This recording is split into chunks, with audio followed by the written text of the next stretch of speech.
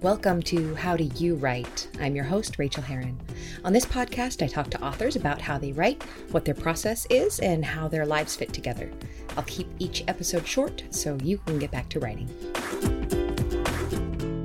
Hello, listeners. As I record, it is July 22nd, and this is episode number 8 of How Do You Write? This week, I had the extreme pleasure of interviewing Naomi Munaweera, who is a local Oakland writer. Something I've been trying to do is expand my writers that I talk to outside of my own social pool. So it's been tremendous to look up and meet virtually online all these people that I don't know that I hope to know someday. I really enjoyed our chat together. In the background, you can hear that she's at a cafe. And for me, that's just one of the most soothing sounds because I spend a lot of my time in cafes writing, just like she does. And in fact, when I'm at home and I can't really get going, I put on a white noise app that has a cafe sound to it. So there's all these kind of mumbled words that you can't really understand. And it just makes my brain really, really happy. So I know you will enjoy that interview. And in my world, catching you up quickly, I have just learned that while I'm recording on iMovie, because I do publish these as videos, I can cover up my face, which is something that I've never thought of doing. Because when you are talking to your computer, it's weird to be checking your hair. So I just have to let you know that's a very happy thing in my life right now. I haven't been doing much writing of new words this week. There's been a bunch of editing and some essay work and moving things around, some busy work, but I'm kind of itching to get back into the new words drafting phase, because that means eventually I'll be in the revision phase, which is my favorite phase. On Monday, I'm going to start a new book, which is under contract to Random House Australia. I'm really looking forward to that. It's the third book in the Darling Songbird series, and I'm loving this series, so I can't wait to get in and start telling Lana's story. I should probably do some plotting this weekend, and I will do that. In random news, I got one of those Redfin announcements that says our house actually might have this much equity. And because we bought in 2006 and the economy collapsed in 2008, we've never had even a dime of equity. We've, in fact, been negative hundreds of thousands of dollars in our house. So, of course, that led to some late night Googling and holy crap, should we move to Oregon thinking. So I'm running on little sleep because I was looking at properties. You probably know how this goes, but there is that dream of moving to the small town where everybody knows your name. And so I spent too much time doing that, but I don't know. You can hear it in my voice. I love Oakland. I have lived here a long time. This is my home, and it's where my people are. So I don't know. Exciting thoughts. Doesn't hurt to think, right?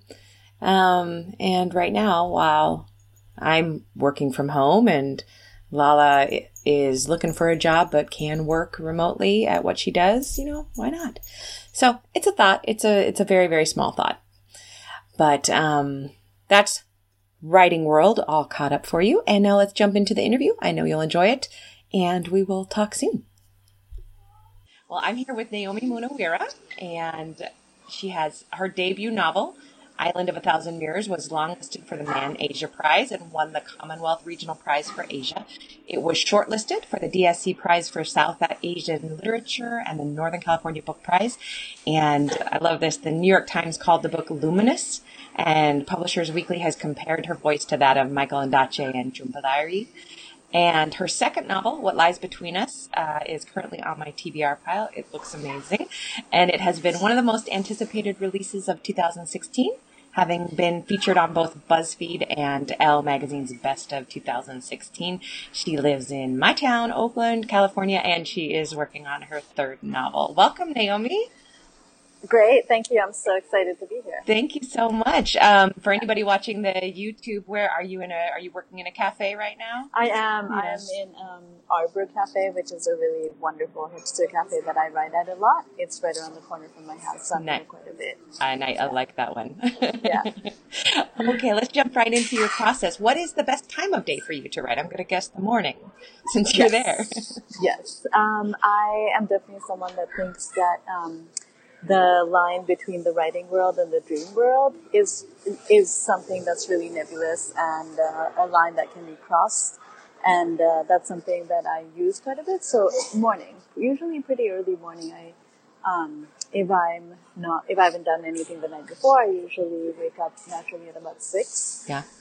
Or 7, and I like to be writing at about 8. So, and also my books are quite dark. The things I like to write about are dark subject matter. So I usually don't write at night. I will do some research at night sometimes, but usually by the time the sun goes down, I'm off. But morning is usually my time for writing. I think it's interesting that you connected the darkness of your writing with not writing at night. Can you tell me more about that? Is that because it will slip into your dreams or upset them? I just don't want to have nightmares. That makes me want to read your books even more. I love dark. And how do you write? Do you longhand, computer? When I start a book, it's longhand. It's lots of notes. I actually have a big black book that has all the novel ideas, the beginnings. And then, so I'm working on my first novel. I didn't know I was writing a novel, so it took a long time to figure out. What did you think you were writing? Well, I was getting a PhD, so it was.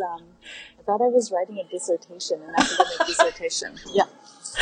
So that happened for quite a while, and then eventually I had to drop out of grad school because the novel was too insistent. That's awesome. Yeah. I say congrats to that. Thank you. Thankfully, it all worked out. I mean, it took a very long time. It took about 9 years of writing and another 2 years to find a publisher. So 12 years altogether. So when I was writing that book, I started in my big book, sort of making notes and stuff. And at a certain point, I'm like, oh my God, I'm writing a novel. And then there's a second novel that is in my computer that I haven't published and I haven't looked at for a long time. The book that came out as the second novel is actually the third novel. That took about, Okay. And how long did that take? That took about 4 years. Okay. Of 3 years of like really intense writing. Yeah. And this new one is coming much more quickly. Like it came in September and I've been working on it quite a bit. So I started longhand and then more and more quickly I get on the computer. Now it's almost like within a month or two, I'm on the computer and I'm putting it out. Yeah. And what program do you use? Word. Yeah. Word. Yeah. Traditional Word. I talked to somebody the other day that was still using WordPerfect. Remember that? Yes. I didn't even know that was still a possibility. Wow, I didn't even think about that. So I've been interested in like Scrivener and whatnot, but I don't know. It seems a little complicated. I'm a little afraid of it. Yeah. I love Scrivener, and I will always recommend people use it. And for me, I say use as few bells and whistles as you can. Learn how to type in it. And then if you learn some extra things, that's great. But otherwise, you can move things around real easily. And it's pretty intuitive unless you try to do too much. And then it is a little bit overwhelming. A little bit, but I love it. I like the Word. It's like simple, it's like clean and it's everything. My notes, actually, my research notes are all in a different folder. They're all handwritten. So there's that going on too. Oh, that's nice. Yeah. And where do you write most and why? Usually in this cafe. It's right around the corner from my house, and if I'm feeling, and the thing is about being a writer is like it's quite an introverted, lonely thing. So when I'm feeling like extra, like I want to be around people but not talk to them, and like be in my own head and be like talking to these people I made up, I come here, or I write in bed at home. Usually with a cat sort of sitting on me or sitting on my head. Or, to me, that's kind of heavenly, honestly, like the whole writing in bed. And I have I don't know if you find this, but I have a problem of I write for a while and then I just get sleepy and I start sliding down. And so that's why I don't write much in bed because I end up in a nap. Never a bad thing because, like sleep and dream, I think is like a kind of direct portal into writing or the unconscious. So I'm right now because I'm working on another book and I'm like deep in it. I'm doing the research and a lot of ideas have been coming from dream and have been coming as soon as I wake up. So I think that like connection it's not a bad thing. I think that's beautiful. And you're lucky. There's a lot of people who can't remember their dreams, who can't harness them that way. Mine never seemed to correlate into my work for some reason. I wish they would. What secret writing tip of awesomeness did you discover the hard way? Oh, goodness. Everything. Gosh, I thought about this and I had an answer and now like completely forgotten. Yeah, I think, okay, I'll tell you this. I think take the time with the project. And I think there's a lot of pressure to like publish, and I think there's a lot of pressure to like get it out. And, but, I'm a big believer in not letting people see it until you are very, very satisfied with it. Like I said, my first book, I didn't know what I was doing for a long time. And then at some point I'm like, oh, I'm writing a novel. And I didn't tell people. I did not tell people for years that that's what I was doing, just because I feel like there's too much pressure. Literally no one? My sister? Yeah. Yeah, my sister knew. Maybe my parents, because I had dropped out of grad school and that was the worst thing that could ever happen to them. And they were like, oh, what are you doing? So, yeah, not for a long time. I mean, and then the first person I had a few early readers, and then, I hadn't published anything until the novel came out, the first novel. Oh, wow. Yeah, so it was the first thing. And I think that I spent a lot of time with it alone and just really, I didn't let anyone see it until it was as good as I could make it. What draft were you at? Was it like draft 82 or something? Or rewrite, like a lot. Yeah. Many, many years, like the finished book had very, very little that had remained from the beginning. So I don't even know. Did that make it hard to be edited, I wonder? No. No, okay. No, because I gave them a pretty clean manuscript at the end of the day. That's because nice. I had worked on it so much. Of course I did get edited, and that's just a normal thing, and you should be open to that and all of that. But I think just my advice or whatever, like the awesome thing is just like be really patient with it. For me, this is like I read about very dark things. The first book was about the civil war in Sri Lanka, 2 women going through the civil war. The second one is about the consequences of childhood trauma on adult lives and how that manifests in maternity and our like ways of mothering. So it's a dark book about maternity. And then this third one is about a really bad guy. Did you just throw it? That was a cat. Dog? No, it was a cat. I flew across the screen because he jumped on the computer. Fabulous. I love flying cats. I should have stayed home and so we could float through our cats. And then there's the small dog that's trying to get the cat. Yeah. So there's a whole like catnip / bone thing I have to do before I record a podcast to try to keep them quiet. Very important. How do you refill your creative well when you're running dry? Oh, reading. Yeah. Reading. Yeah. Is there anything that jumps out at you that you've read lately that you loved? I hate asking this without asking you first, because as soon as anybody asks me that, I go blank. Yeah. There's a million things, but like right now, just because I was reading it last night, I'm reading, I don't read a lot of graphic novels, but I'm reading Alan Moore's graphic novel, From Hell. Alan Moore's great. We're a graphic novel house. Yeah.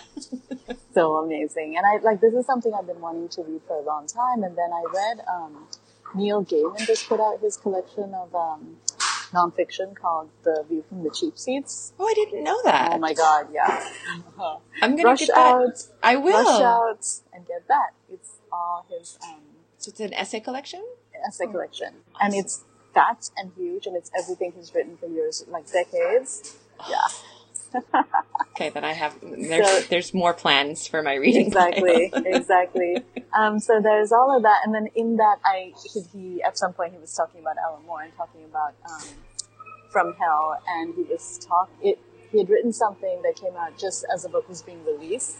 So then I remembered, I wanted to read that, and it sort of ties into the third book I'm working on. Oh, perfect. Yeah. Well, and the world does that, right? When we're writing, totally. Everything, something somebody says fits in magically. I believe in that. I feel like everything opens up and everything suddenly is connected to the project. Yeah. It's magic. Yes. Can you give us a quick craft tip? Sure. So I heard this at Squaw Valley Community of Writers when I was there from Janet Fitch, who is amazing. She wrote White Oleander and Save That Black, and she's so amazing. And she was talking about character, and she said this very simple thing that actually I took to heart is like when you write dialogue, the reader learns as much from the words as from gesture. So if you put in the gesture, like, oh, she touched her face, or, she flipped her hair, that's silly stuff, but like some sort of movement that the reader can picture, if you infuse your dialogue with that, it's really powerful. And it's a way that the reader can see what's happening. Well, and that makes sense, because as humans, we gauge what we learn from other people by listening and watching them. So that's the way to put that on the page. Exactly. That's gorgeous. Yeah. And so would you like to tell us about the book that's most recently out, which is, I said it earlier, what's the name of it? What Lies Between Us. Yes. Would you like to tell us a little bit about that? Sure. So What Lies Between Us came out in February of this year, 2016. It is the confession of a woman who's committed a really terrible crime. I'm in. Oh, good. So she's in jail, and she's going to tell you, it's her confession, and it's also like she's going to take you on the journey of her life and help you understand why she did this really, really awful thing. And I'm really looking at maternity. It's a book that's in dialogue with Beloved and with We Need to Talk About Kevin, which both of, they're amazing books. And I'm always interested in women and what happens to women's bodies. Like, that's kind of my primary concern. I'm interested in violence enacted upon women's bodies and where that's coming from, how we deal with it, the consequences, et cetera, et cetera. So, and in terms of setting, it's between Sri Lanka and Oakland. Is that right? It's 1/3 in Sri Lanka and 2/3 actually in San Francisco. San Francisco, okay. And a little bit in Oakland, yes. Yeah. Oh, that's great. I cannot wait to read that. And readers, our listeners, I will put the notes in the link in the show notes for that. And where can listeners find you? Oh, I am, let me see. Besides at the cafe. Besides at the cafe. Don't come here. No, that would be creepy and weird. That would be very creepy and weird. Let's see. You can go to my website, which is just www.naomimunavira.com, or you can find me on Amazon, on Goodreads, and on Twitter. You just type in my name. I saw you on Twitter, and I'm definitely going to Insta follow you, because you. Oh, good. I could see you sharing a lot of the politics I felt last night while we were watching the convention. The only sort of like light in all of this is like Jon Stewart. Besides being heartbreaking and terrifying, it's funny as hell. Yeah, he is, and he looks good with the beard. I know, it's nice. It's nice. It's like, it's really comforting. Yeah. Okay, Naomi, it's been such a pleasure to talk to you. Thank you for taking time out of your writing to do this. And I hope that you get a lot of writing done today and this week. Yes, thank you so much. I'm sure we'll run into each other soon. Yes, I'll enjoy that. Thanks, Naomi. Okay. Bye. Thanks so much for joining me on this episode of How Do You Write? You can reach me on Twitter, where I live, or Facebook, where I don't, and look for the show notes and more fun at howdoyourwritepodcast.com. You can also support my Patreon and get essays on living your creative life for as little as $1 an essay. Just go to patreon.com/Rachel. That's RACHAEL. And now go to your desk and perform some of your own feats of writing, daring, do. Create your own process. Get to writing, my friends.